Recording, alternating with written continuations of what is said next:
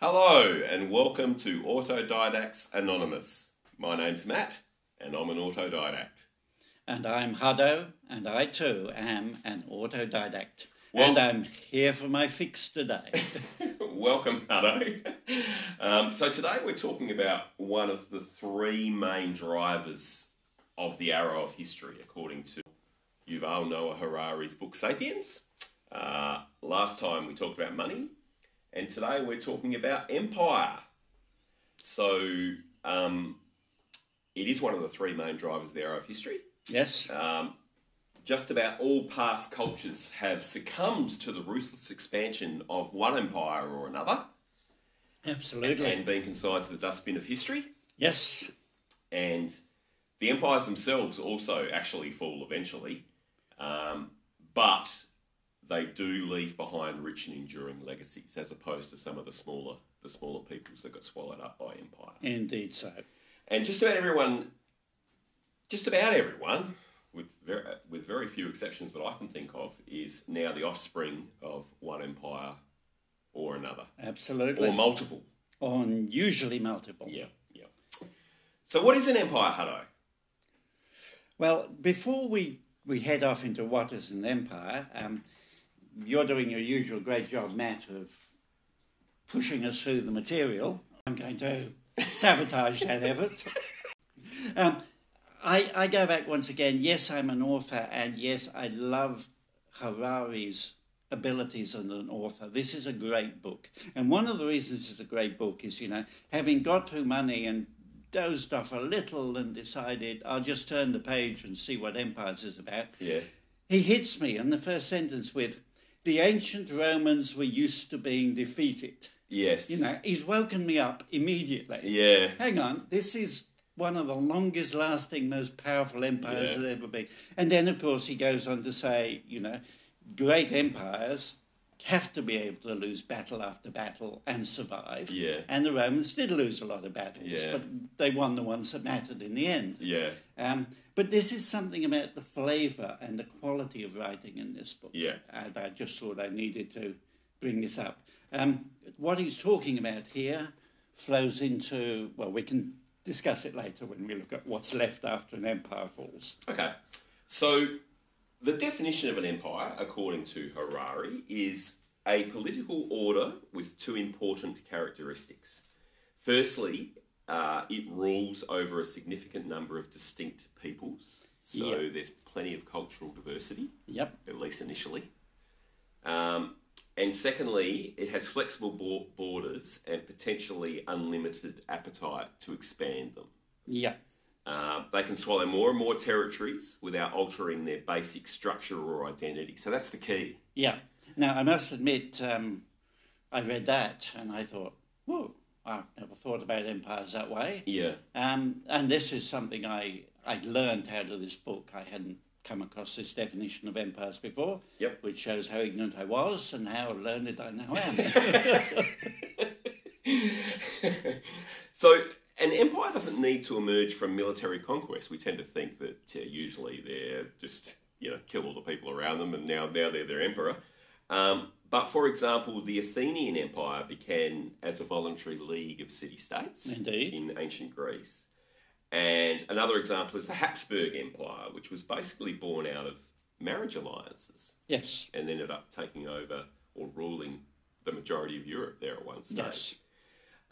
It also doesn't need to be ruled by an autocrat. So, While we're doing examples, the European empire, as it's now coming together, of course, has not come together through war. yes, good point. It also doesn't need to be ruled by a ruthless autocratic emperor. Yeah, it's most disappointing that. And the British Empire was ruled, the largest empire that the world's actually seen was ruled by a democracy. Indeed, a constitutional democracy. Interesting subject in itself. So size doesn't matter, which I was very pleased to read. The Athenian Empire was smaller than the modern Greek state, Yeah, but the modern Greek state is not an empire. indeed. The Aztec Empire was smaller than Mexico. Yes, that again struck me as I hadn't really figured that out before. But they cheated a little bit because it was easier to form an empire back in the day because an empire is about subduing dozens or even hundreds of different polities. Yeah. And that's a little bit more difficult to do these Yeah. days. There were a lot more smaller mobs around. And I noted that in your impossible questions, you're going to challenge me on some aspects of what is an empire, and Yep. that's going to be one of the talking points.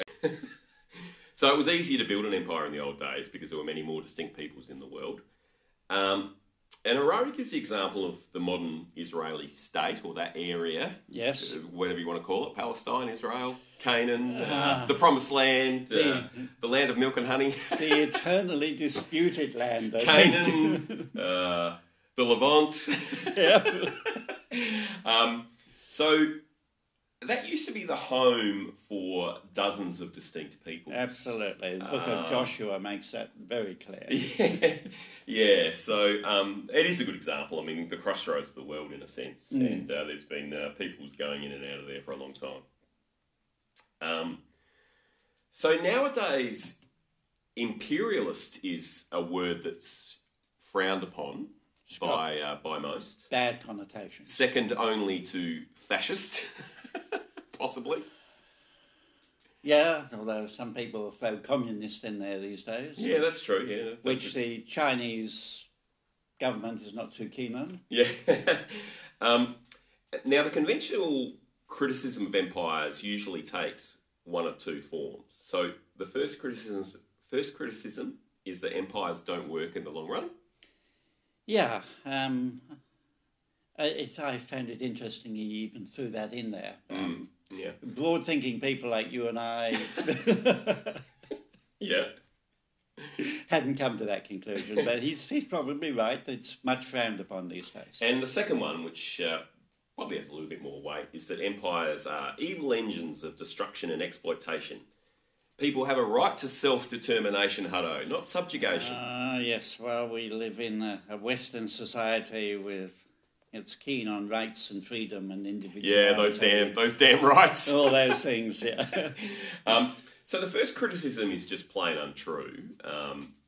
Empires have been very successful and, in fact, have been the main political order under which just about everybody's lived for the last 2,500 years. Absolutely, and fundamental contributors to the arrow of history. Yeah. Which in many ways we could regard as the arrow of progress. Yeah. And it's actually, he defines it as the arrow of unification. Yeah. But anyway. And they are historically very stable. So empires have traditionally only been toppled by external invasion or an internal split amongst the ruling elite. Yeah. It's very rare for the subjugated peoples to free themselves. Absolutely. And I thought that was very interesting, that second point. Yeah. It doesn't matter what's going on in the have-nots. What really matters is the have. Now, we think of the French Revolution and the Russian Revolution, etc. But the reality is, it's when the haves drop the ball and start fighting between themselves that the have-nots may get some input into the process. Maybe. I mean, the thing about the have-nots traditionally is they haven't really been switched on politically to any large degree, and who rules over them Correct. Often doesn't matter that much. Correct. And the ones who are often make it to the top of the political process and become haves. Yeah. Typically, subjugated peoples are ruled for hundreds of years, which speaks to stability of empire, until their distinct cultures eventually disappear. Yes. So when you have an empire, it's not like you continue to rule over hundreds of different cultures. No.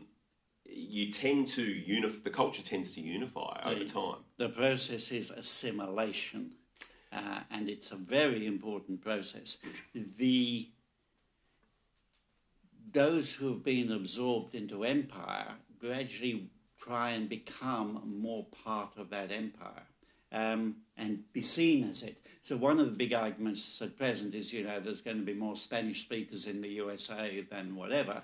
But the reality is that many of those Spanish speakers, the next generation of them is trying more and more to look like normal Americans speaking American English and so on. I guess that speaks to the have-nots generally want to be more like the haves. Yes. So, for example, when the Roman Empire finally collapsed in 476 AD, most of the tribes, and they'd conquered hundreds of different types of peoples, they no longer existed. They were Romans. So it's not like the Roman Empire collapsed and then all of a sudden you went back to how it was in the old days. Exactly right, yes. And that's also part of what he's saying about this wonderful tribe of, who were they? The Numantia, who stood out against the Romans, and they fought the Romans, and the Romans couldn't conquer them. They finally sent their best general and surrounded them and starved them to death. But nothing came out of it except via Rome. It's the Roman version of the historians. Yeah. It's the only reason we know about them. We don't know their language. And so what were the Numantians so great about? Well, they were great about fighting Romans. The story that's supposedly about Numantia, which is now an icon of Spanish freedom fighters, etc., is actually a story about Rome. Yeah, exactly. Take Rome out of the picture, you haven't got a story. So, using that example, a Caledonian chief in ancient Scotland allegedly accused the Romans of making a desert and calling it peace. But it turns out that that line was actually written by Tacitus. Yep.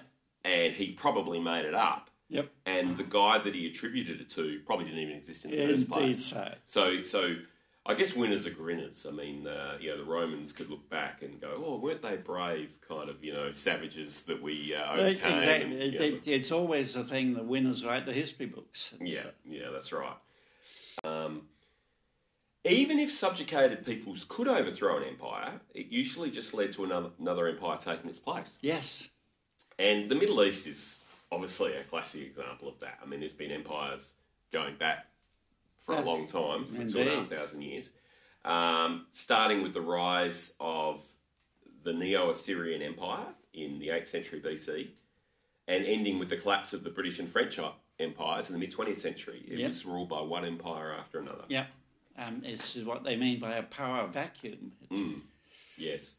And the peoples that lived there, and there were dozens, if not hundreds of different peoples that lived in this area, such as the Aramaeans, the Ammonites, the Phoenicians, the Philistines, the Moabites, the Edomites, and others. The mosquito bites should be in there. Had long disappeared. Yes.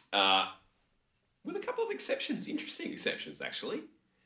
Jews, Armenians, and Georgians still have maintained their national identity to this day. Yes. That might speak to the stubbornness of certain people, I don't know, or maybe historical circumstances.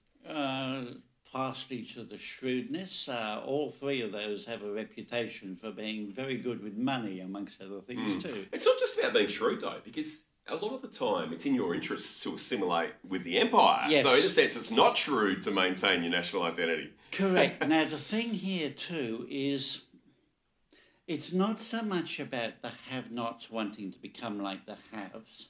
The Bogans are happy to still be Bogans. The thing is, it's about us wanting to be us, not them. And in most places, if you've been taken over by an empire, you want to be part of the us, not part of the them, because the them are getting trodden down pretty firmly. Well, yeah. This exception is there are certain cultures which manage to defy that and still somehow make you want to be part of that culture as an us.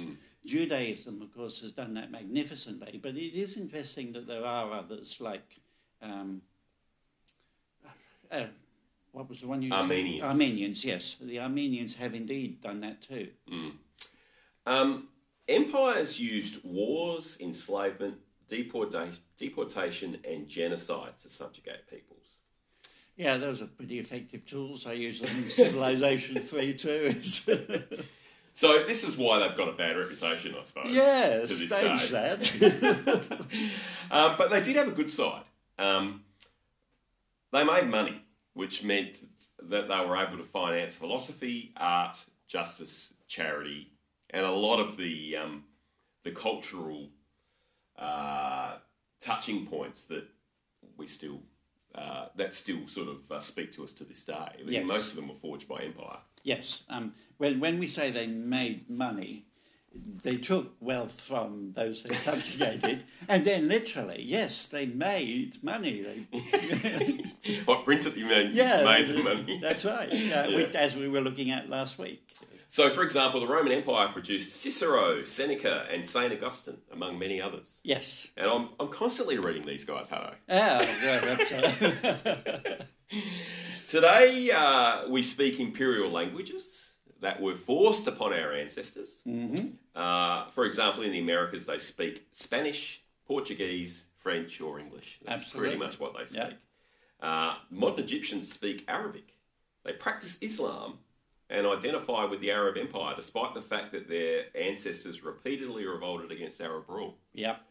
Modern-day Zulu descendants identify with the height of the Zulu Empire in the 19th century, despite the fact that most of their ancestors fought against the original Zulus. Yep. And I suppose the Aztecs are another example of that as well. There's probably a lot of native Mexicans that identify with the Aztec Empire, but the Aztecs tended to enslave the peoples around them. Yes, yes. So,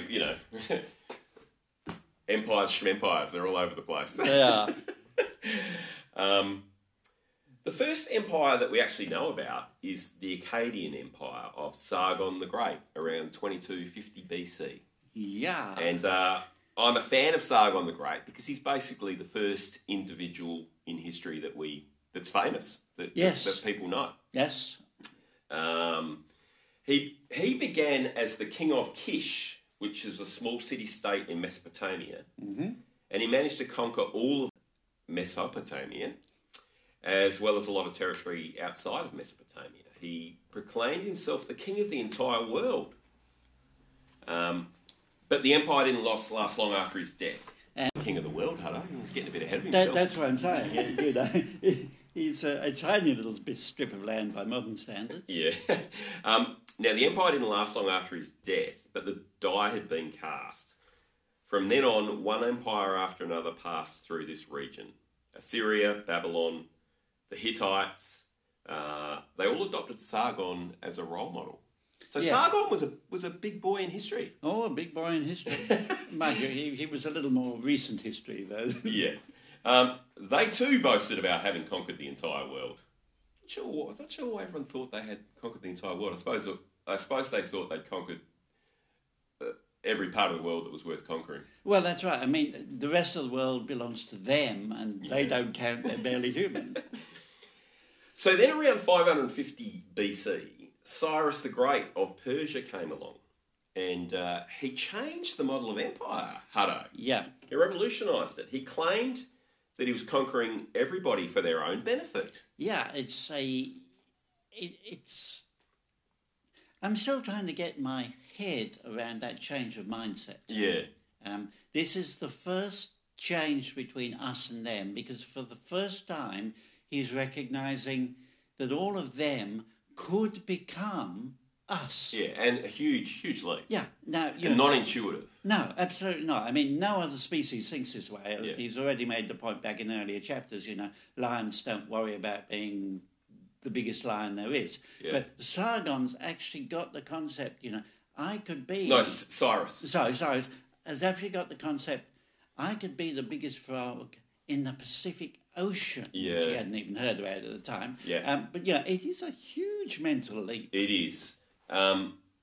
So he wanted to be loved, not just feared. So the previous guys just ruthlessly exploited the peoples that they conquered and just didn't care about them. It was all for the benefit of their people. Yeah. But Cyrus, not only was he the king of the Persians, he was also the king of the Jews, for example.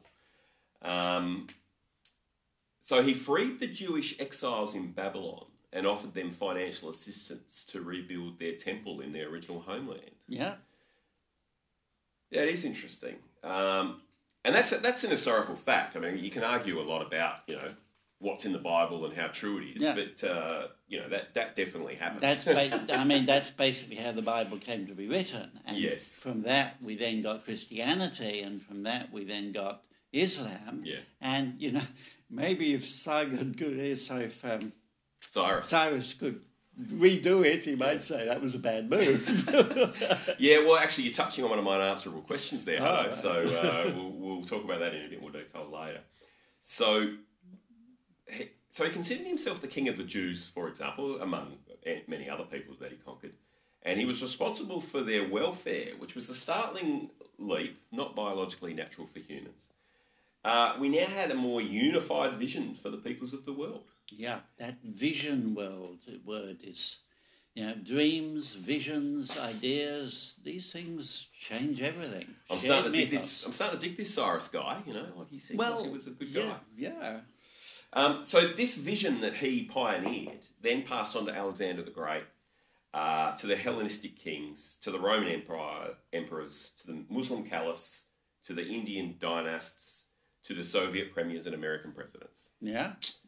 Now, you got throwbacks like Tiberius, who reckoned he didn't care about being loved so long as he was feared. But he's not generally held as being one of the great Roman I'm not an expert on Tiberius, but he would have been ruling over a lot of people that weren't natively Roman. Are you suggesting that he didn't identify with the Roman people at all, just to himself? Because we're not talking we're saying Sargon identified with the the Akkadian people. Yeah. Tiberius might have been a guy that didn't identify with anyone. It's a slightly different case. Yeah, he is. And as I'm saying, he's regarded as kind of a traditional tyrant and not a role model for anybody, which is interesting. But what's more interesting is this idea of rulers wanting to be loved by everyone, all their subjects. This is...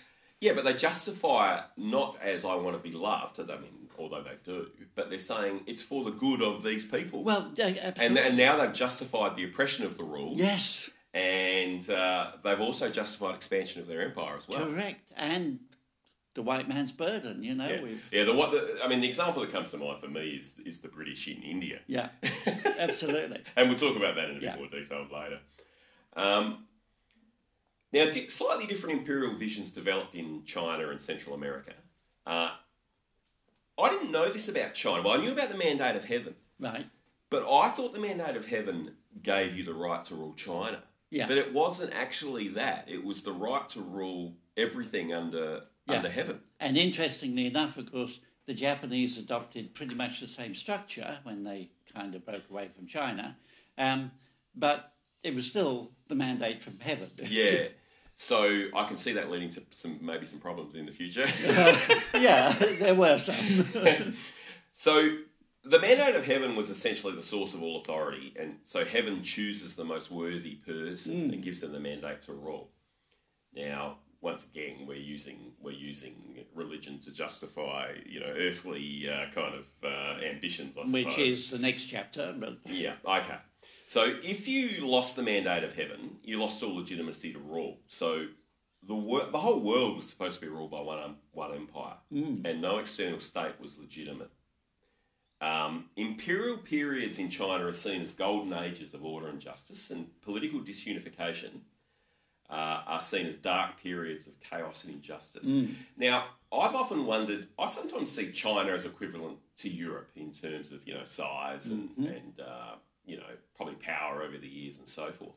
But Europe is very segregated, broken up into all these different nation states, and China is very unified. Now, I always thought that was probably because of geography, because China tends to be fairly homogeneous when it comes to geography, whereas Europe's very, got a lot of mountains and rivers and all that sort of stuff, different climates. But obviously this political belief of the Chinese had a lot to do with that as well. So if China wasn't unified, heaven wasn't happy. China needed to be unified for the world to be functioning properly. I was aware of this difference in Chinese mythos, as it were. I understand the one-party system in China is firmly founded on the idea that dissension is a very bad thing. When China splits up, millions of people die. And it justifies a one-party state, doesn't it? Yes, it does. So I don't know if they talk about that stuff in modern China, but do they have a concept of the Mandate of Heaven, the Chinese Communist Party? I don't know if they have a concept. Perhaps not an explicit concept, but it would be in their mindset. It is in the mindset, it's rooted in the language, if you like, that disunity is very bad. Yeah. It is only when we are unified that we are strong and things are good. So I could see that being used as an argument against democracy. Yes. Yeah, that's interesting. I hadn't made that connection either. Oh, Right. Hutto, you're just enriching my life.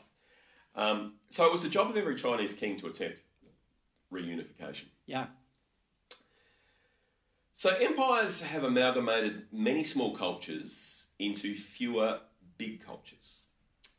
And this, now we're getting into the hour of history. Yes. Unification. Standardisation of laws, customs, language and culture made the empires easier to rule. Yes.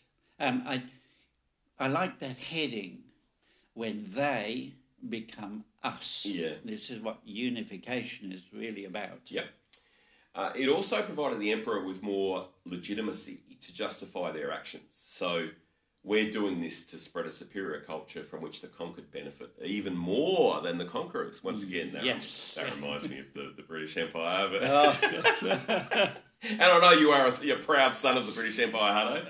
Well, we'd had many, many centuries of training, so we did it right. Now, just remember, imperialist is a swear word like fascism, Hutto. I know. World domination.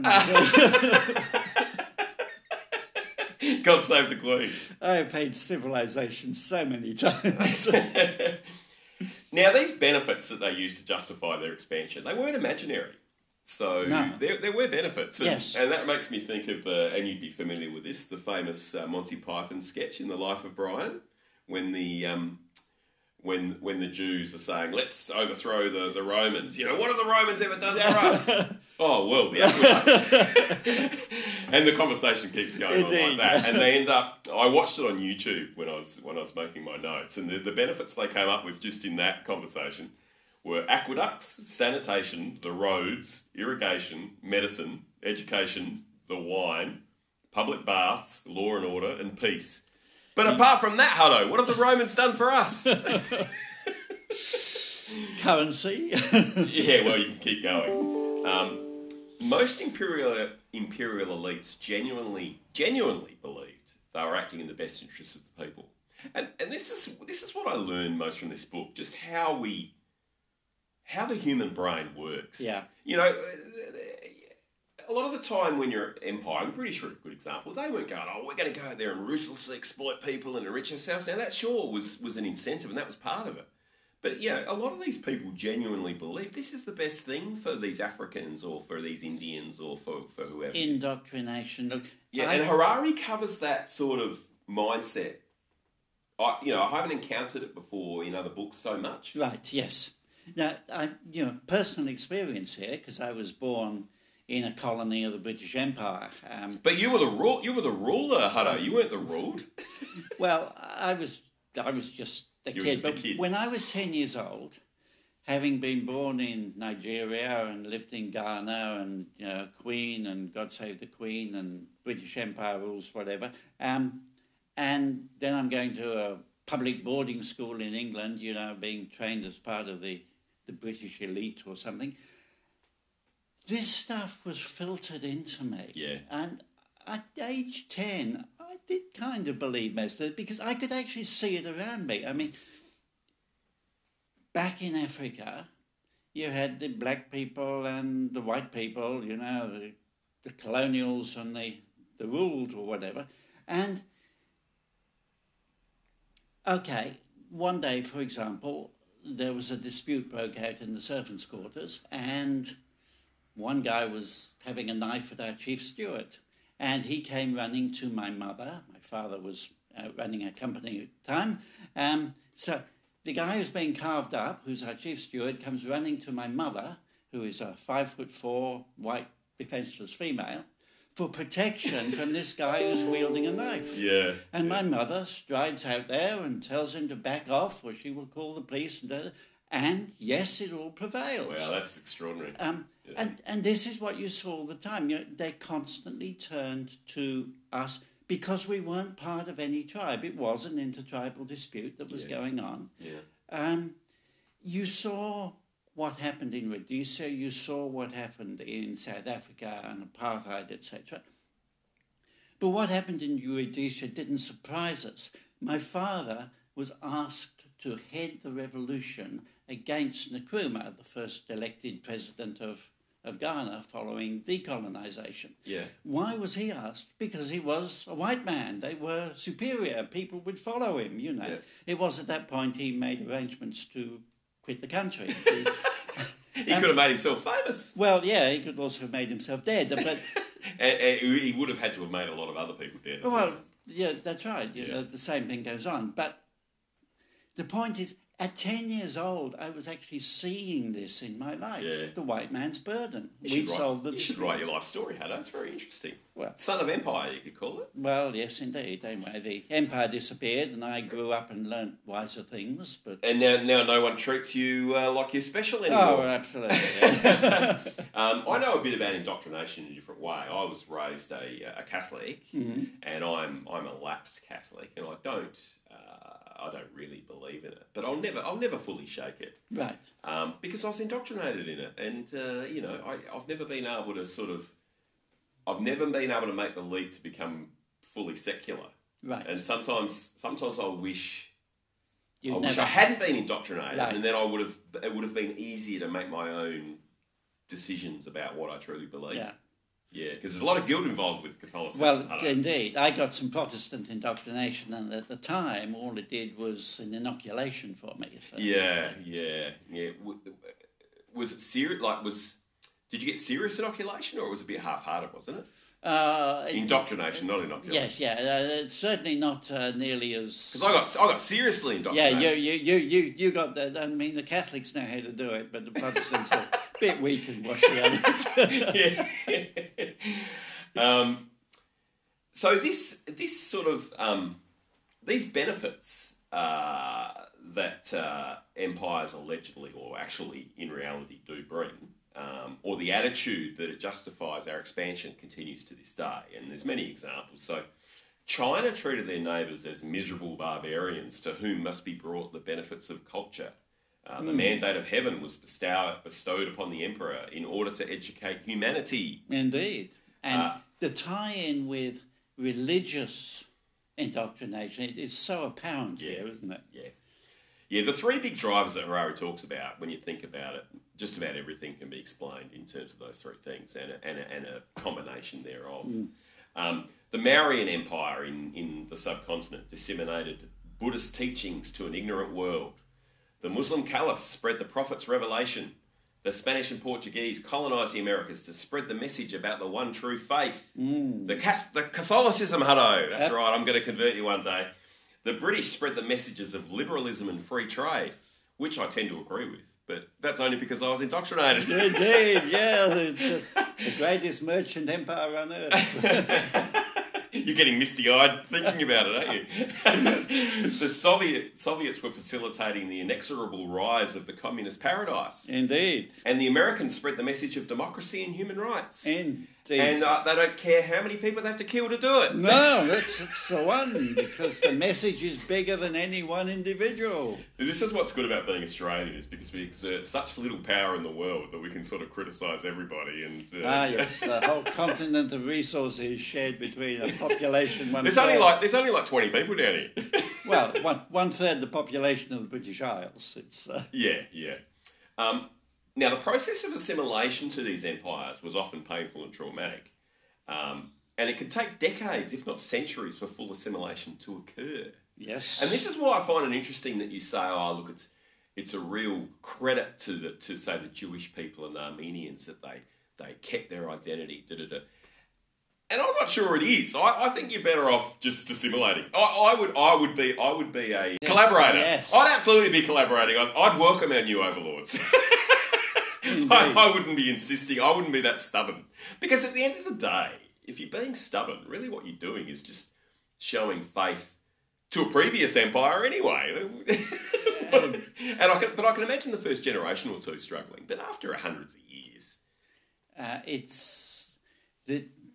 this is a deep question about the importance of culture. I mean, going back again to our Numantians, who, when the Romans had surrounded them,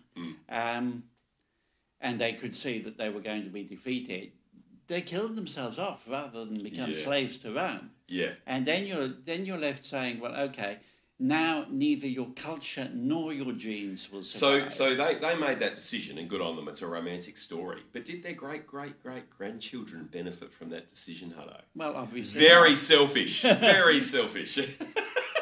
And this is why I choose to collaborate. Well, it's a perfectly reasonable argument. I mean, the whole relation is, to join us together and make us all us. And these Jews or Armenians or whatever, the problem is they never really fit. And Yeah.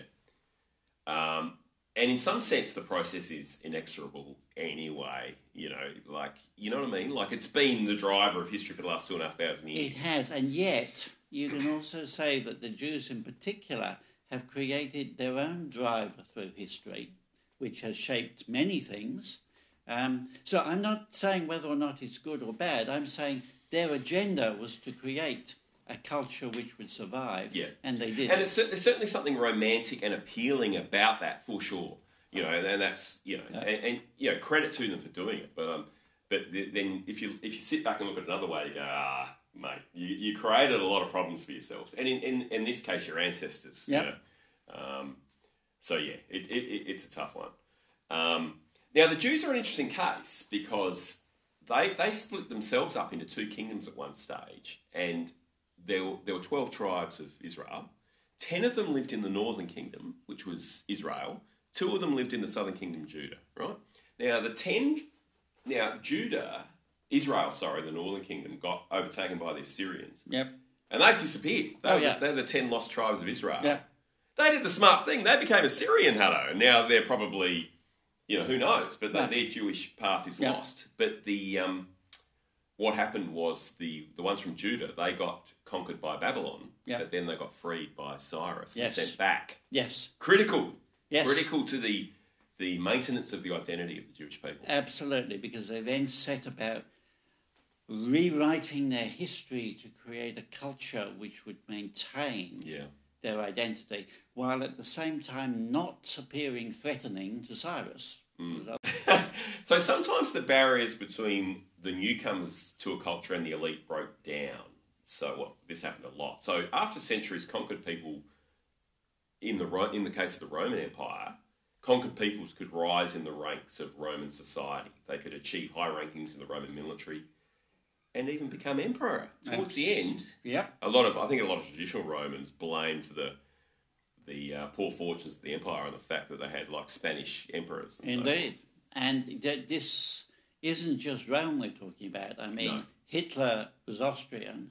Catherine the Great was not Russian. Napoleon had an Italian accent. Napoleon was Corsican. That's exactly right.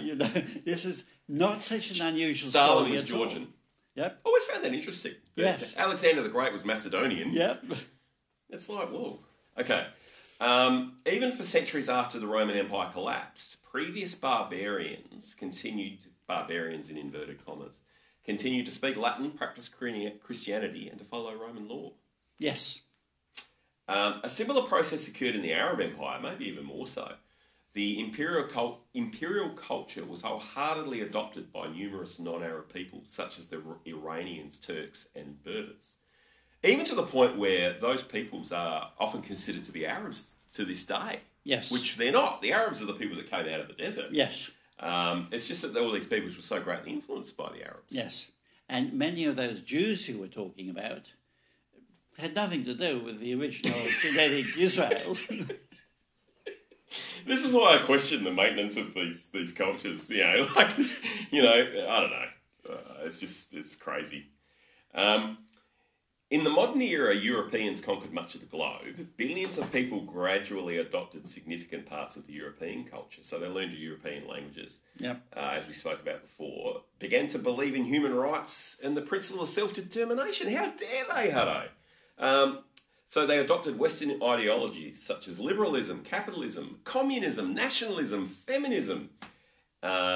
Local groups who'd adopted European values started claiming equality with their Western masters in the name of European values. Yep. So the oppressed were using Western culture to fight against their oppressors. Absolutely. I think that's ironic. It is extremely ironic. But You have to be careful of what you put out as being your values, don't you? Maybe we need to do a rethink on this. So nowadays, imperialism is often viewed as a bad thing, but this is probably naive or at worst disingenuous. So not many cultures since the dawn of history have been pure and untouched by sin. No. So sometimes anti-imperialists say, oh, wow, we had all these, bit like, sitting by the river eating fish, all these pure, really good people, and now, they've been tarnished by empire and now they're as corrupt as everybody else. And we were the chosen people of God. But yeah. Now, we don't actually know of any cultures that can actually make the claim of being pure and untouched and always being good. No, not at all. The British Empire in India is a classic example of a love-hate relationship between rulers and the ruled. Yep. So there was certainly a lot of bad stuff going on. So one minor detail is that millions of Indians were killed. Yes. and then there was continuous humiliation and rampant exploitation of the Indian peoples. And, plenty of other bad stuff as well. Now, but there was also some good stuff. So Indians adopted Western ideas with zeal, such as the idea of self-determination and human rights. Yes. The British actually united a muddle of warring kingdoms and tribes. So they created a shared national Indian consciousness for the first time. They created the judicial system and administrative structures. They built the railroads, which is the classic argument you usually hear about the benefits of and also the canals. Oh, well, just let me add that to my notes.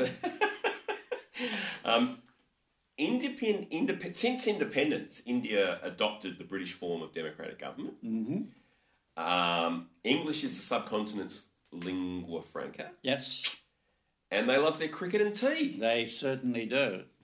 The fact is that if Indians reject the legacy of the British Empire, which they're entitled to do, yes. They're inadvertently accepting the legacy of an older, more brutal Mughal empire.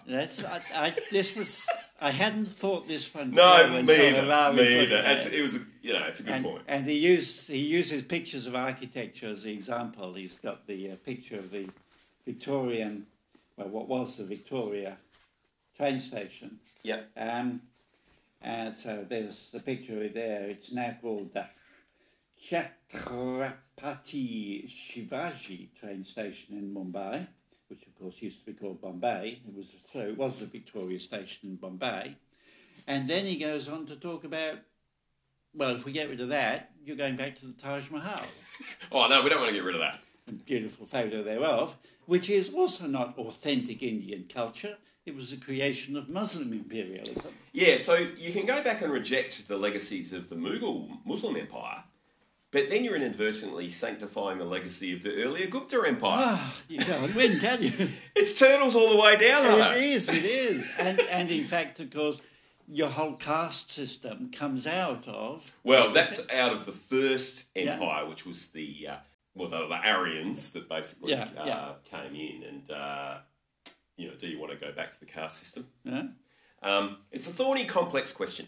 It is. I mean, once empire takes hold, yeah, you can't go back. No, and the point's also made, not sure if it's in this chapter or the next chapter where he deals with religion, that if King David came back to Judaism, as it now is, yes, Jews, he wouldn't recognise it. He wouldn't recognise it. Well, one classic, concrete example of that is that Jews today are reading the Torah. Absolutely. King David didn't have a Torah. What's this book they're reading? That's right. And they're speaking they may be speaking Yiddish or... whatever a European dialect. That's right. Or at the very best, modern Hebrew, which is not ancient Hebrew. Yeah. I spoke to a Palestinian, actually, and I asked them, okay, how do you feel about the Israel situation? Yeah. Are you sort of biased against Jewish people? He said no. And he said, no, what we were sort of against is European colonisation of our homeland. Right, yeah. Well... Got nothing against the Jews. It's just the Europeans have come in and sort of half taken over our land, or pretty much taken over our land. Yeah, well, that's certainly been the outcome. Yeah, and I think the name Palestine is interesting as well, because the Romans named it Palestine after the Jews revolted. Because they named it after the Philistines, which were the Jews' enemies. Yes. I mean, you're setting up future problems, aren't you? The muddle of history. Yeah, so I find it fascinating, all this stuff. So now we're going to talk about where empire's going to go, where we think it's going to go, and where it's going. Right. So where it's going now and where we think it's going to go. So the new global empire. Hello. So nationalism is starting to lose ground in the 21st century, which was something that took me a bit by surprise, but just bear with me. And I think it's one of our unanswerable questions anyway. Okay. So we'll cover this in more detail. But for example, wouldn't a single global government be a simpler way of guarding human rights? So if people in Sweden and Nigeria agree on what basic human rights are, why do we have Sweden and Nigeria? We might as well just have Sweden. Yes, yeah. Good Just points. be simpler, right? Good points. Wouldn't it be a better way of dealing with global problems such as, well, if you've only got one state, you're probably not going to have, you're not going to certainly have wars between states, are you? No. We could probably solve the climate change better. Yep. And maybe we could deal with pandemics better rather than dealing with it on a state-by-state basis. We've got 200 different treatments for coronavirus at the moment, and some are doing well, i.e. Australia and New Zealand. We're leading the world at the moment. And some aren't doing so well. Indeed, and we could also say that it would enable us to tackle organised crime, which is running rampant at present. Yeah. So the world is still politically fragmented, but states are fast losing their independence. And I think that's probably true as well. So economically, in terms of economic policy, Yep. in terms of waging war, or even sometimes running internal affairs, it's really becoming impossible to act completely independently as a country. Correct. We see it every time the government tells us that they can't let a site be used for something because it's heritage listed internationally, or because or that they can't make it illegal to do this because it's part of a free trade agreement that says, all this sort of stuff. Yeah, and as an Australian, in the old days, we had a fixed exchange rate and we just pegged it to whatever we want it to be, and we were very happy, thank you very much, but we can't do that anymore. No. The international monetary forces and economic forces are just too powerful, Yes. and Australia can't prop up a certain exchange rate. So, global markets, multinational corporations, global NGOs such as the United Nations and the World Health Organization, the international judicial system in The Hague, Yes. and even global public opinion, which is true. Yes. I hadn't considered public opinion, but in a sense, leaders do take into account global public opinion. Yes. If the world gets too pissed off with you, Saddam Hussein, for example, you're in a bit of trouble. Yeah. I think North Korea is wrestling with that one. Yeah, they seem to be maintaining the status quo pretty well, though. They've got a way to run, I think. So it's having more and more effect on individual states. And as communication and technology gets better, the world just becomes a smaller place. It does. But technology is a few chapters down the track. Forgive me for mentioning it. States need to comply with global standards in terms of financial behaviour, environmental policy and justice. Yeah. If they want to be in the international community. Yeah, because what they do affects everybody else. Yeah. The new global empire is, in a sense, being forged as we speak. Indeed. And I hope they all speak English, because I don't want to learn Esperanto. Well, you're in the box seat on that one. Yeah. It's funny. I think about that sometimes. I think we're trying to become the new world language, and I don't think it will because it's too complicated. Correct. English is simpler. And the Chinese actually like the fact that they only get to speak Chinese, so they can talk with us. Yeah. And then talk a different language with the rest of the world. Even though they have the mandate of heaven to rule the entire world. Indeed. Well, they're still going to make that happen. Well, they're going to do it like the Americans did it, financially, I think. That actually gets us to the end of the chapter. And you know what? I think we should wind it up here, Haddo, because we've gone a fairly long time, and I have a huge list of unanswerable questions for you, and I think we could just about make another episode out of it. You have, and having had a brief look at some of these unanswerables, there's a good separate podcast there. Yeah, good. So, Don't say that too soon, though, because I might end up adding it onto the same one, but we'll take a break in recording for now. Come on, Hutto, think ahead. Well, okay, so it's not see you on the flip-flop, it's see you in half an hour, is it? Well, but I do have an appointment on the treadmill. Okay. So we'll see how we go. But wind up for now, so I will see you on the flip-flop. Right. And it's great to see you. Elbow bump. Hey! See ya.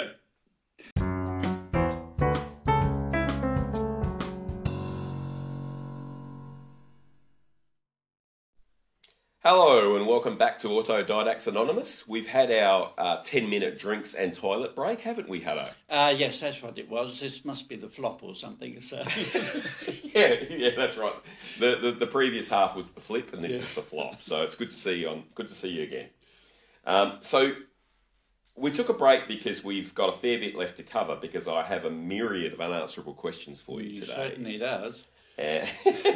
And we can get cracking with them if you like. Yes, let's get into them. This is the fun part. So my first question for you is a very simple, unanswerable question. Is the United States of America an empire? Yes, what a great question, and I'm going to talk around this one for quite a bit. Now, first of all, to answer this question, we have to remember what Harari defined as being an empire. Yes. An empire is a political order with two important characteristics. You have to rule over a significant number of distinct people, each possessing a different cultural identity and separate territory. And secondly, you must have flexible borders and potentially unlimited appetite. So they can swallow more and more other cultures without altering their own basic structure or identity. Exactly right. Yeah. Now, what's happening here is that Harari is being very smart, very wise, and he's leading us from history into the future. Right. And he mentions in some places, what he's talking about here is the arrow of history leading to unification. Yes. We are becoming more and more a unified people, species, and he sees full globalization as being the inevitable end of that arrow of history. Yes. We have now therefore reached a very interesting stage in history where the number of diverse cultures is at the lowest it has ever been. Yes. Which means the potential for absorbing diverse cultures is now lower than it's ever been. Yes. What we now needs to happen is nations and empires need to join together to achieve final unification. This is an almost traumatic stage of history. He mentions elsewhere how we've actually gone 70 years without a major war between empires. This is pretty much unprecedented. Yeah.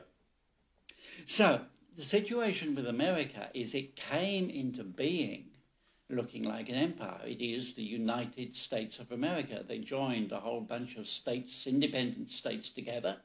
Well, they broke free from an empire, the British Empire, through war.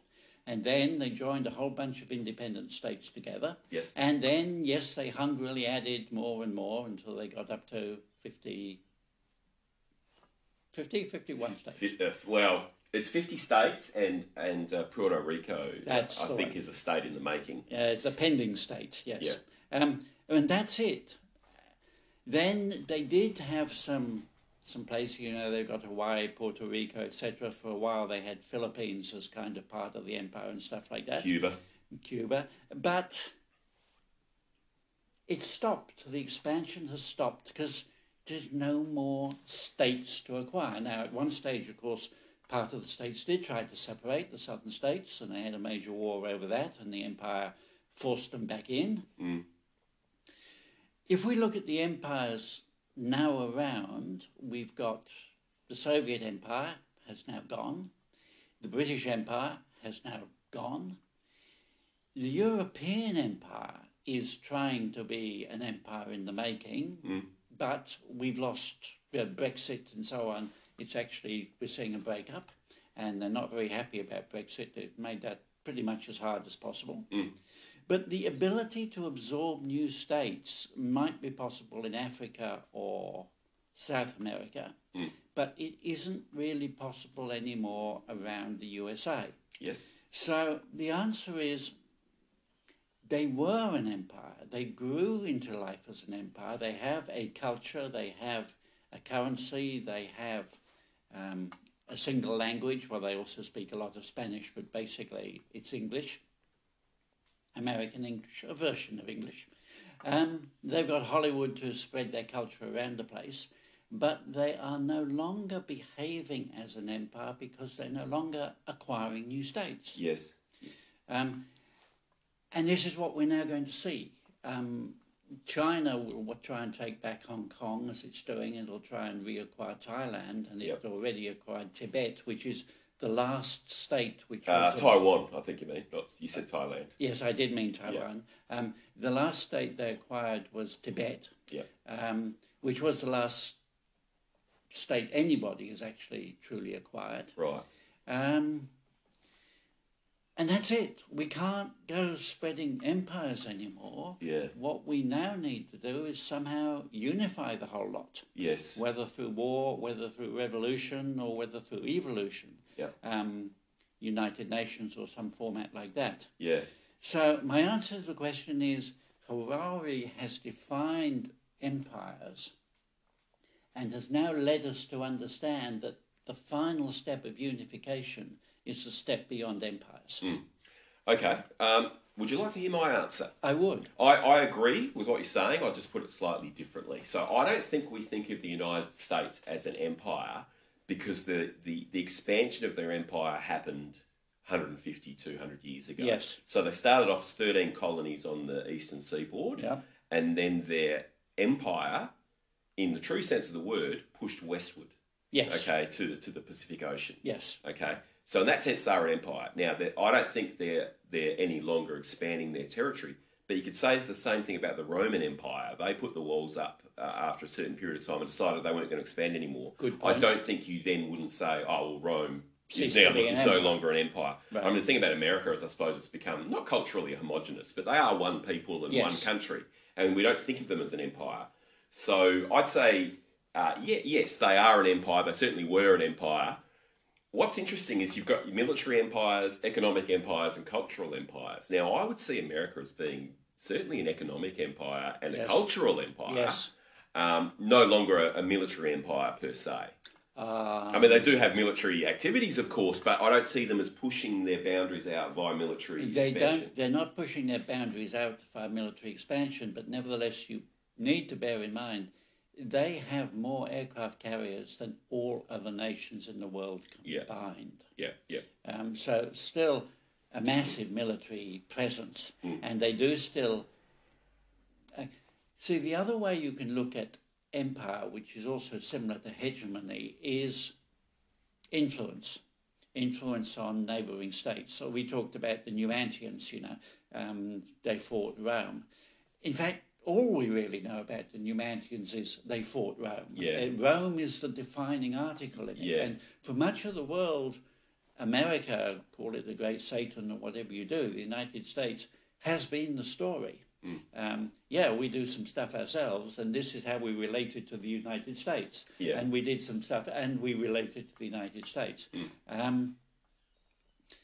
So for Canada, for example, is struggling to maintain its own culture because the USA is right on its border and it's so dominant. Yeah. So if we look at empires as being things with a kind of massive cultural impact, and we use their currencies, the United States dollar is still the default currency of the world, they've got economic impact. The British Empire was the largest empire ever, and it was largely a merchant empire. It was the way it used its economic and trading power to influence everybody else while keeping command of the sea lanes through the Royal Navy. And America is doing all of those things. Yeah. In a slightly different way, I mean, when you think of the British Empire, you think, they were going out to the world and dominating the world. I mean, America dominates the world, but they're not as expansionary. No. And that's where the difference is. But I wonder whether it's an empire taking a different form than perhaps what the old empires used to do. This is part of it. The other thing is America has had the strange benefit of being a kind of island. We enjoy this in Australia, and the United Kingdom enjoys that too. British Isles, that little step across the channel was a step that Hitler couldn't do. Nobody's done it since 1066. And I believe there's such a thing as an island mentality. I think it shapes your Yes. view. I mean, I live on a big island, and we do. I think we in Australia, I can speak for Australia, we do have a sense of separateness from the world. I think, and I think the Brits have it as well, even though Yes. they're a lot closer to the rest of the world. Correct. And I think, if you want to get right down to it, that's probably one of the main forces that led to Brexit. Yes. Because they just don't quite consider themselves European. Right. Because there happens to be some water That's the between one. them and the rest of Europe. Yeah. The thing about America is, the reason they've got these 10 aircraft carriers is militarily, that's how they project military force. Because they can't push across their borders. Germany and China may be kind of in the middle of it all. Yeah. But to America and Britain, it's about sea power and air power. Yeah. And it's a blessed situation to be in. I mean, Germany's and Poland and places like this, and even Russia. I mean, they're a lot more paranoid about somebody coming over the border than Brits and Australians and New Zealanders are. With very good reasons. Now, Yeah. the Brits haven't had to fight somebody on their own soil for a very long time. Yeah, and they lost that one anyway. And they lost that one, exactly right. Long memory. And then they say no one's ever invaded us. but they're not quite as paranoid as they used to be after nearly 1,000 years. Yeah. The USA has never fought a foreign power within its own borders. So they've got a very different mentality to Germany, France, Russia, China, etc. And this is one of the things about, it happened in 9/11. They actually lost citizens on American soil. It was a major shake-up, and it's happening now with COVID-19 in a different way. We are losing Americans on home soil, and we're not able to defend ourselves against this. Yeah, and they don't have the experience of knowing how to react to that type of thing that the Europeans and the Asians do. Correct, that's right. Everybody else knows when you're fighting an invader on your own soil, forget the economy, you fix the invader first. Yeah. That's not in the American psyche. They haven't had to do it. Yeah, and things like, hang on, I've got the right not to wear a mask. Yes. This is how we're used to thinking. We're used to thinking about our rights. We've had the luxury of thinking about these things, and sometimes it can bring you undone. Yes. So we have a coronavirus who's a foreign invader, but this lovely statement he started the chapter with of Rome was used to losing battles. America is not used to losing battles. No. This is one of the reasons Vietnam was such a shake-up to them. That's a really good point. Yeah, they aren't used to it, are they? They really aren't. They don't handle it well. Yeah. Well, it's going to be interesting to see how the coronavirus plays out in the States, and I, for one, am kind of glad I'm not living there at the current time. Indeed, I join you in that. I think I'll leave that for number one because there's lots more questions. We're going to be here for another couple of days, Hutto. So my second unanswerable question to you is: are empires evil? Oh, and I keep thinking of Darth Vader when I think about evil empires. Well, it's a wonderful question, of course, and you referred to the wonderful Monty Python sketch in The Life of Brian the other day. Look, empires are very evil from the viewpoint of your own culture. They trample all over your own culture, and as we saw with the Numantians, there are cultures that would prefer to die than be trampled all over and be forced into someone else's mode. Cultures are part of our own self-identity.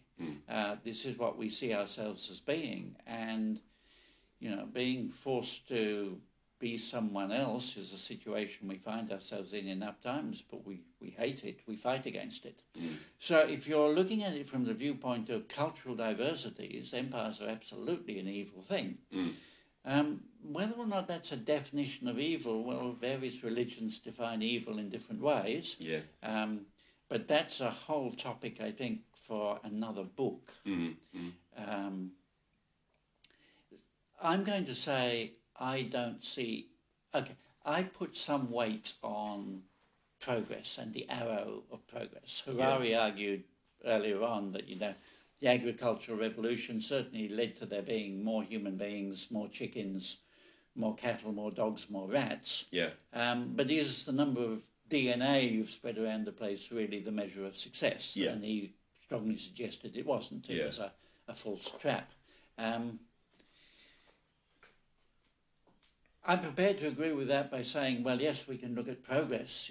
We are now far more powerful. We can exterminate more species and even ourselves much more effectively. This is all progress. Power, opportunity, and empires have been the defining force in that. By subduing others and taking their wealth, they then can channel it into things ranging from Mozart to designer languages like Latin to military power and arts, liberalism, philosophy. Yeah, yep.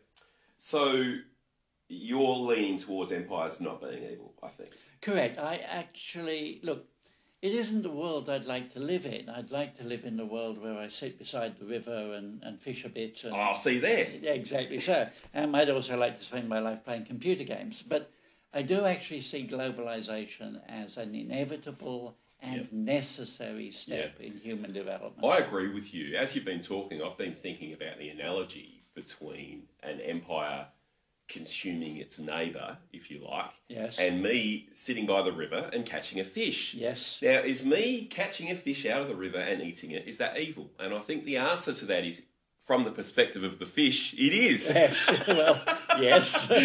And so I think that's not a bad metaphor. I think, it's an inevitable... that's what I'm going to do when I'm out there. And it's not great that I'm killing another living creature to survive, but it's a fact of life, isn't it?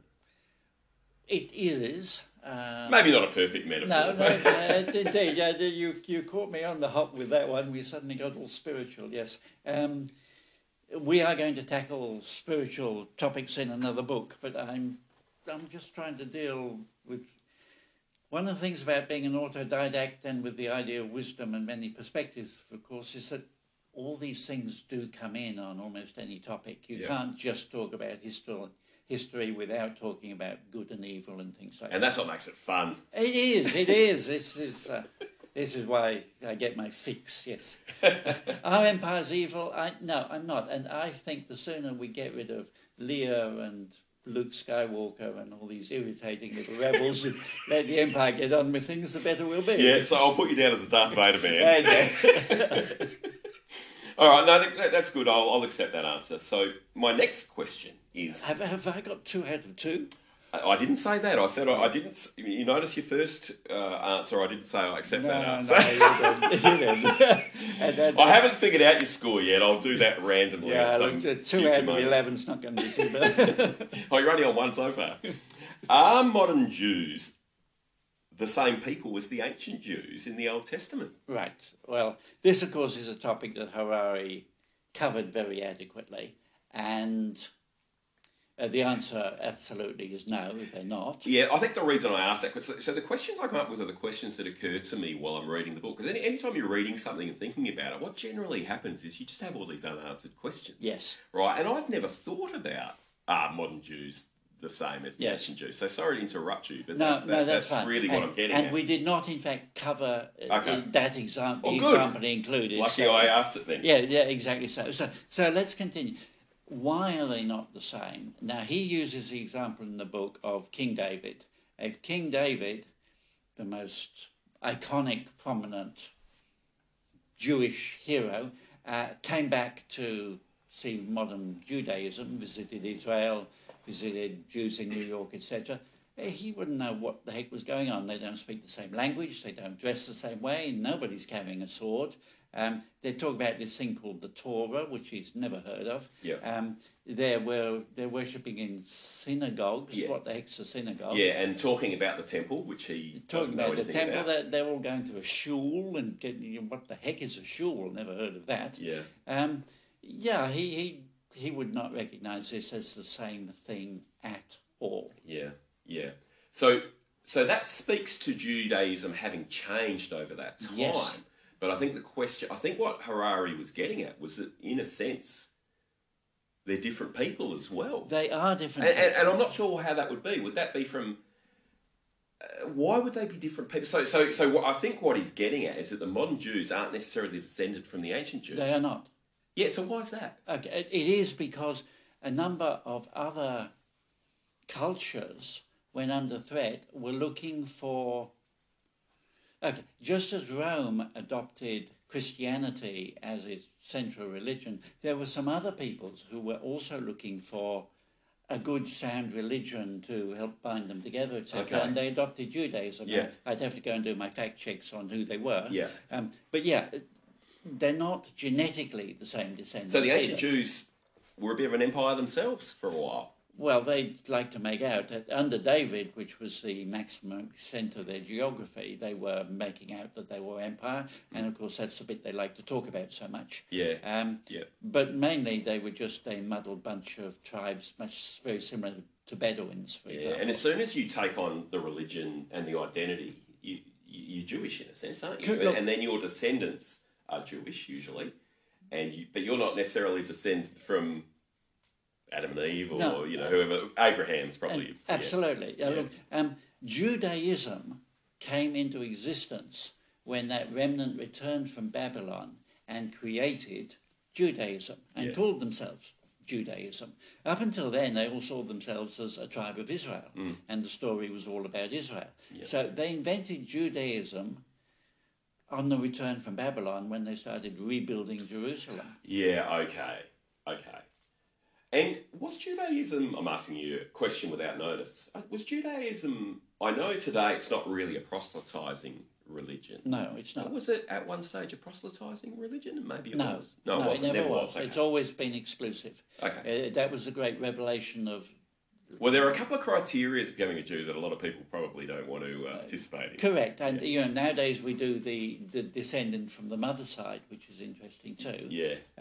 But, the great thing where Paul turned everything upside down was when he suddenly said Christianity is a proselytizing religion. Yeah. And, it was a shock to... Changed world history, had I? Well, it was a shock to Peter, and he then had to go and have this dream from God about, everyone can partake of the banquet, etc., to fall in with Paul on that idea. Yeah. Okay, I've got another question about the Jewish people. If Cyrus hadn't allowed the Jews to return to their original homeland and rebuild their temple, would the Jewish people still maintain such a strong connection to their identity and to that land to this day? Well, absolutely. This is hitting a wonderful nail on the head there, Matt. Absolutely not. Judaism would not even exist. Yeah. Because it was only when they went back from Babylon to Jerusalem to rebuild it that they started to write this whole cultural idea of what Judaism is. And they looked at what they got in the way of remnants of stories and stuff like that, and they put together the Torah, which never existed before that. And then they built Judaism as a culture around the Torah.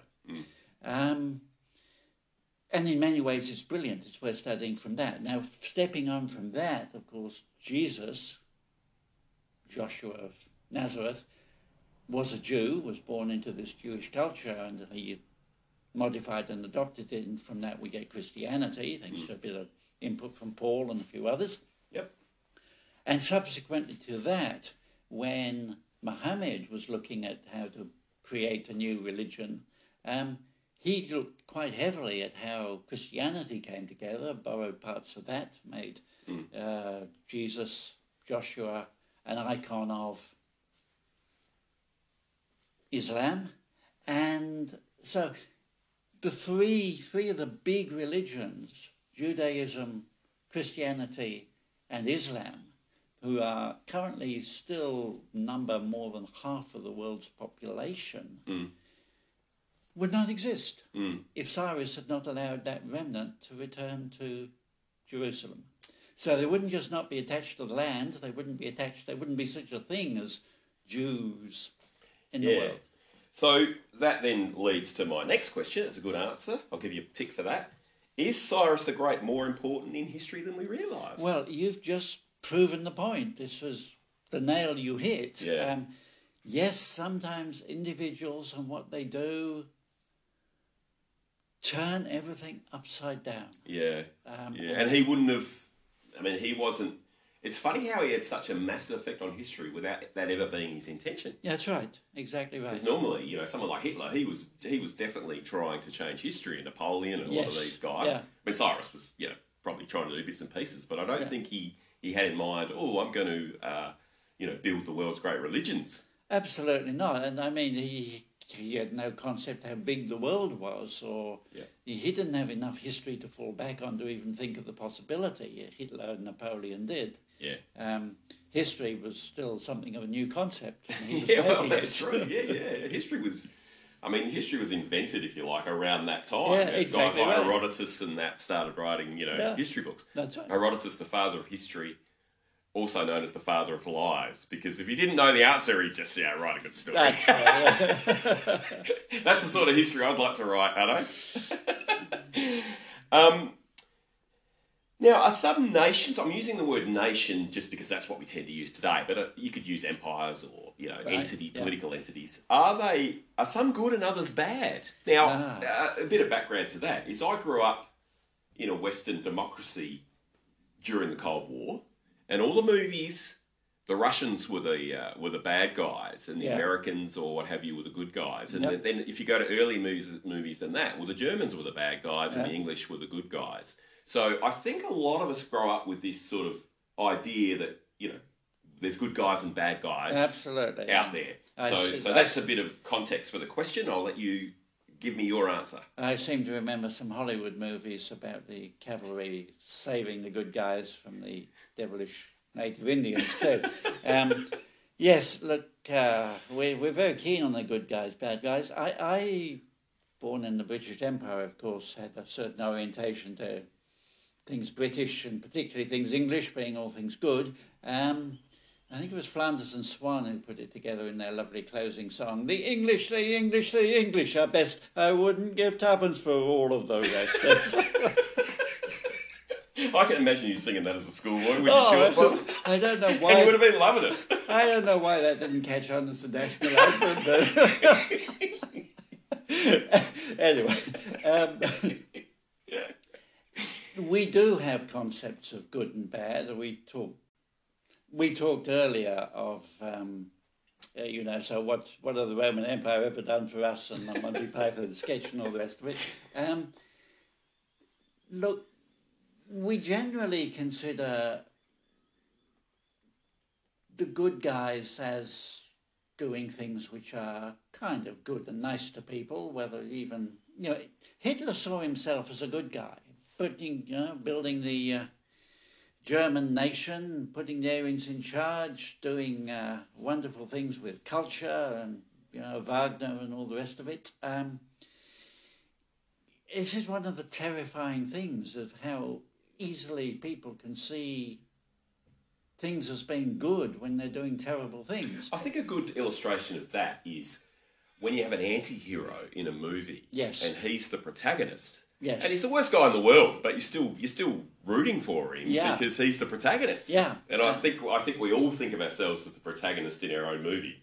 They did a poll in Russia in about 2001 or 3 or something like that as to who were the great Russians. And Stalin was still polling, about 1/3 of Russians were still polling Stalin as the greatest Russian of all time. I would describe him as great. I wouldn't describe him as good. Well, because there's a difference. That's a very good point. Yeah. But they were saying, Stalin was a good thing for Russia. Yeah. And I saw a Quora question the other day of, Donald Trump is trying to do nothing except what's good for America. Why do so many people hate him? And I thought, Hitler was trying to do nothing except what's good for Germany. But, it depends who you see as being Germans. Hitler did not consider the Jews to be Germans. And let's face it, it's all a collective delusion anyway. Well, that too. No, I'm sure that Stalin wasn't trying to do anything he didn't consider to be good for Russia.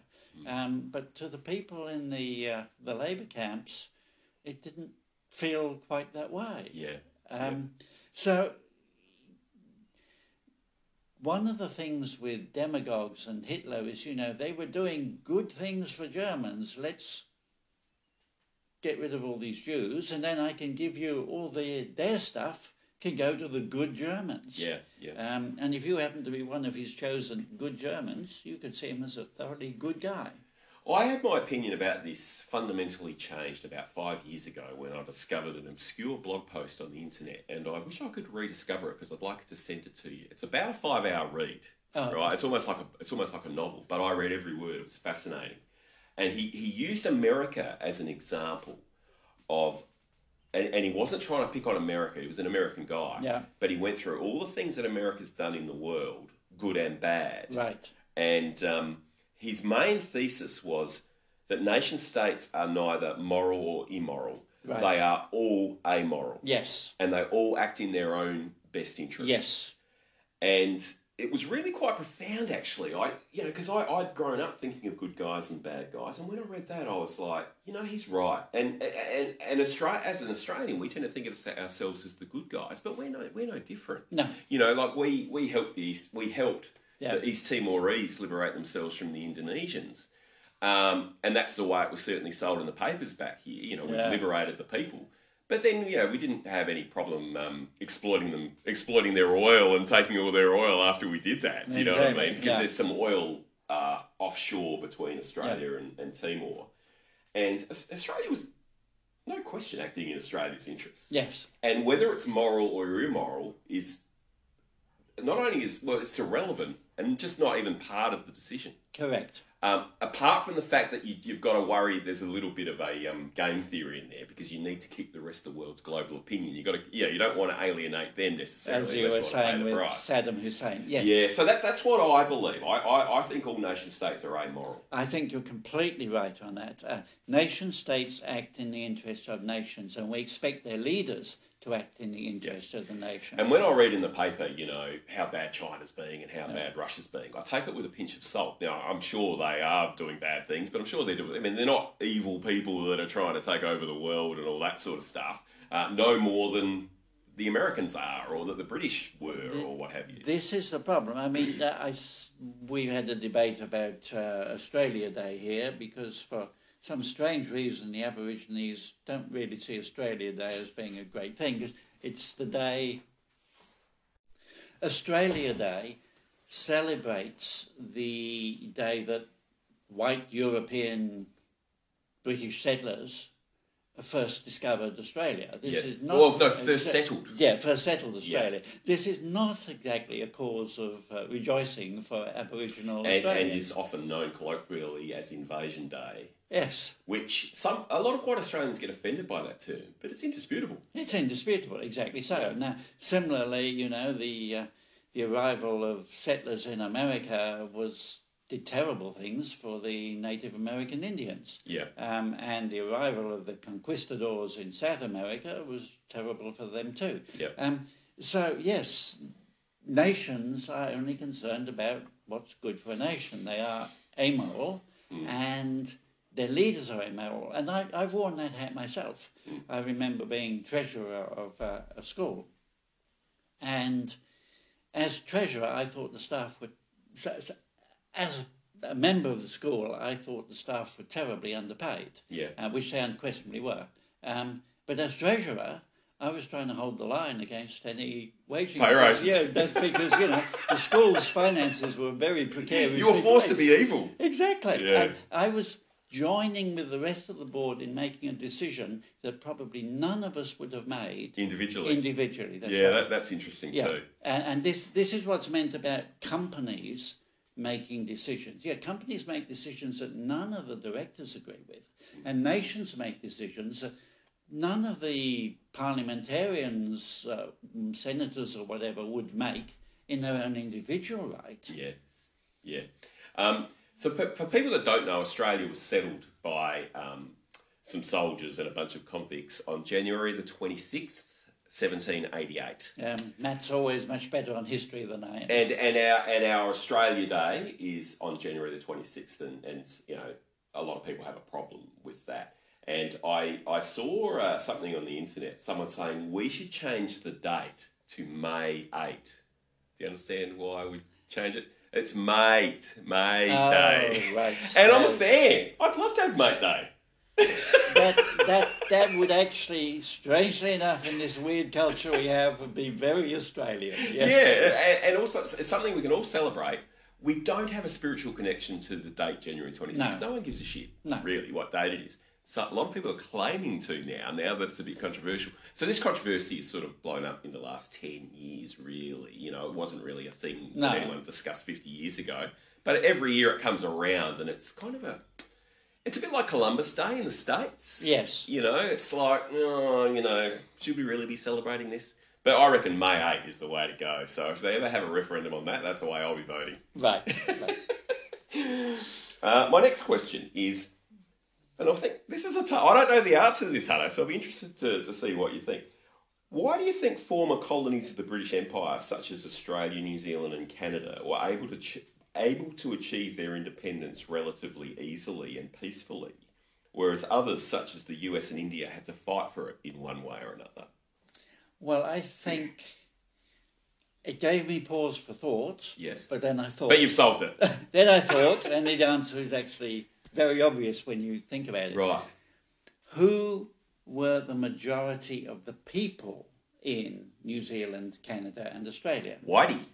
They'd come from... Yeah. Exactly. Yeah. Whereas in India, they weren't. They were... That was my original thought. Yep.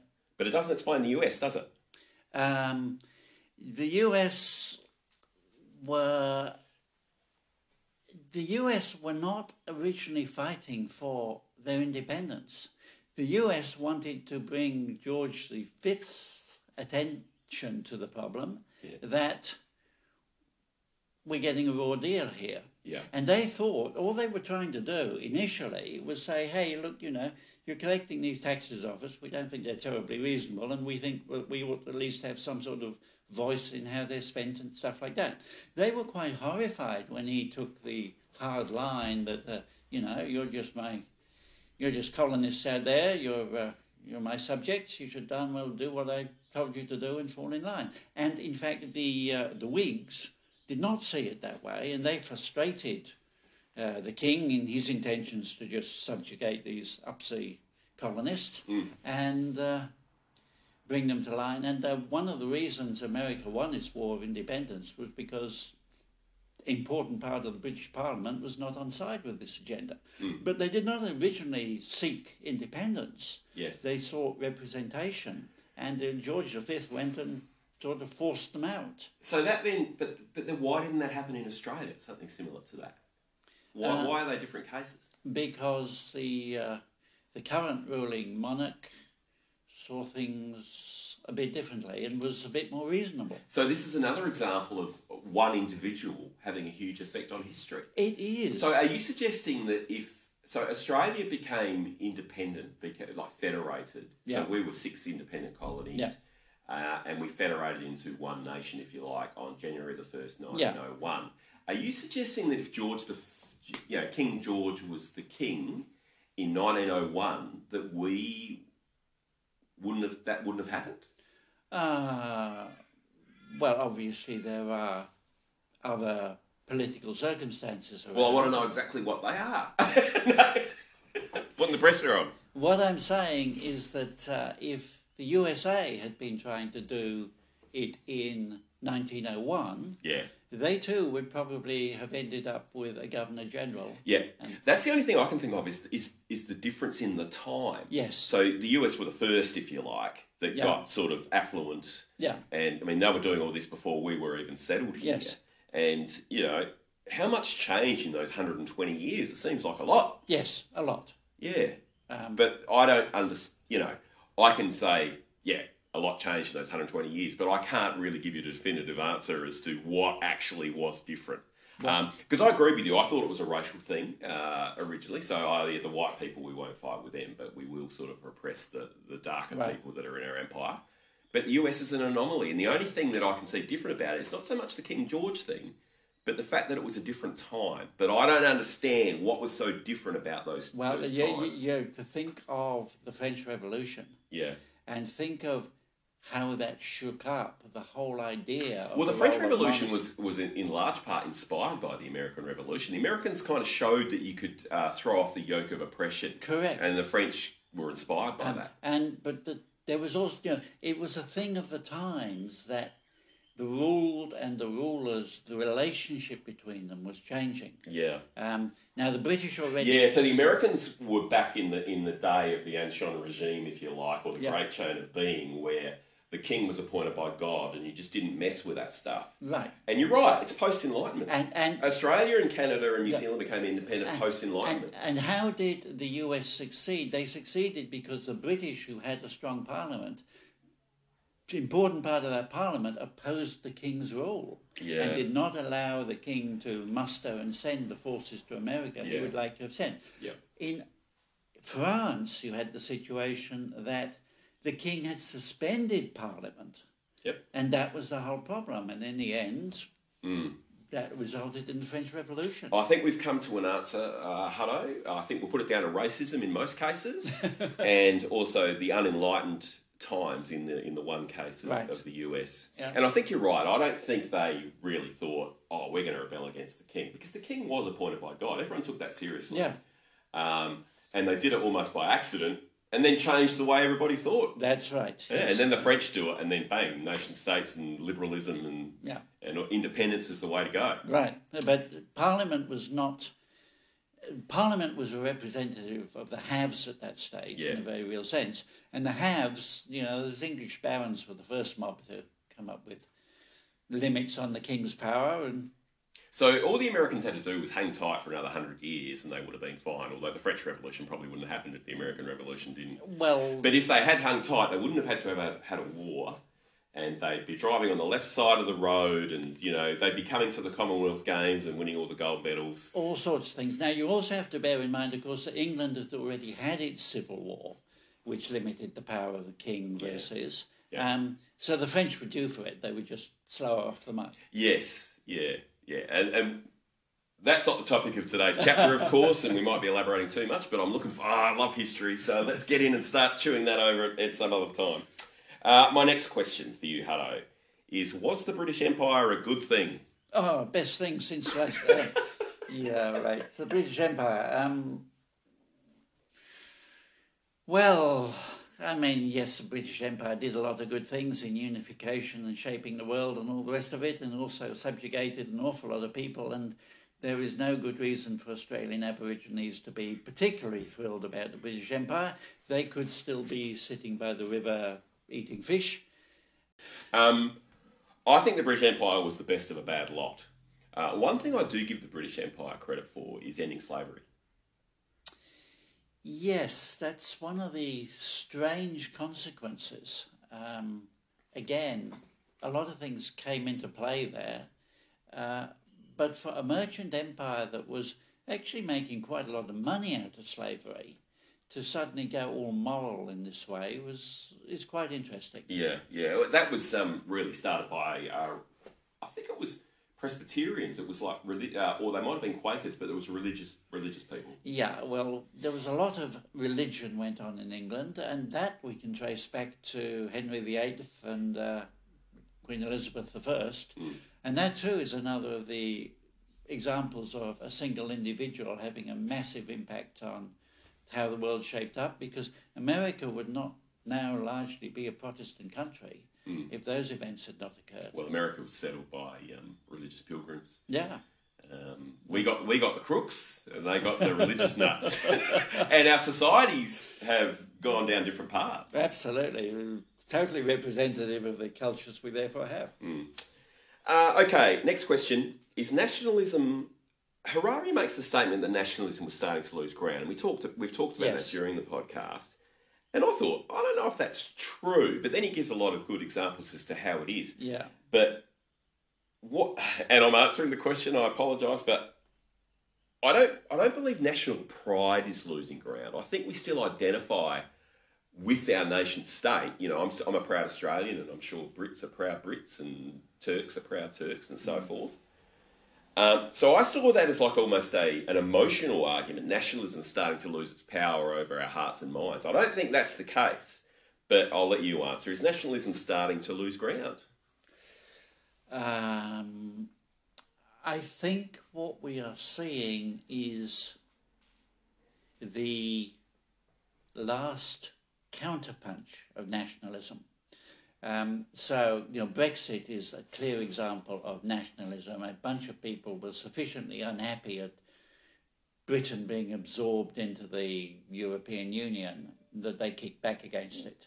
And we're seeing it in Catalonia and places like that. COVID-19 has caused a lot of nations to look at defending their borders against immigrants possibly carrying coronavirus. And some people are therefore saying this only shows the extent to which nationalism is still necessary. We must be able to defend our borders and keep other people out. And we've seen this relating to immigration policies. We've seen it relating to global trade and a whole bunch of things like that. There are good arguments for nationalism. Coronavirus is also showing exactly why we need to look at things from a global perspective and deal with it on a global basis. Yeah. What happens in one country very much affects me here all around the world. There is no nation which is not affected by coronavirus. The problem with these unanswerable questions, Hutto, is there's no simple answers.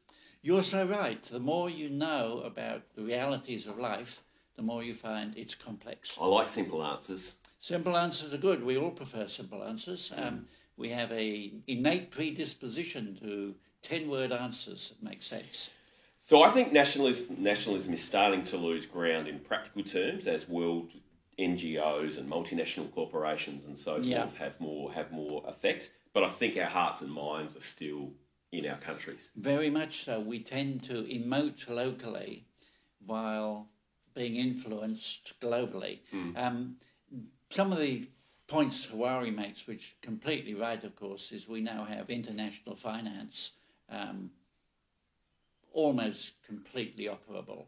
We have an international web, which, while China's built the great internet wall of China, etc., still, to a very large extent, the internet is enabling global communications and things like that. We've got... a good example is in the 80s, George Soros single-handedly caused the British pound to crash. Yes. So undoubtedly we have multinational corporations with enormous power. Organised crime is very much thinking internationally these days. They move drugs around everywhere. They organ harvest. How do I get in that business, Hutto? That sounds pretty lucrative. Oh, it's extremely lucrative, yeah. Well, maybe high risk, high reward, perhaps. We will discuss that between the flip and the flop. And we have one language for international air travel, navigation and stuff like that, which is using English as the lingua franca. So yes, there's a lot of push towards globalisation, and there's consequently a lot of emotional push back against globalisation. So on that topic then, is a single global government a good idea? One world government, Hutto? Are we right-wing conspiracy nutjobs advocating for a global government? Right. One global government is eventually inevitable, but the problem, one of the reasons why empires fall apart and one of the reasons why globalization faces an uphill struggle is it tramples on local cultures. Nobody is comfortable in these things.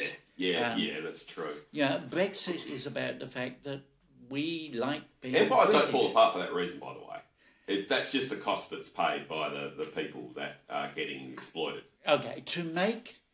We know why empires fall apart. It's because of squabbling between the elite or external invasion. To make a... Okay, unless you're going to simply use military oppression, to make people join together and cooperate, you need compromise.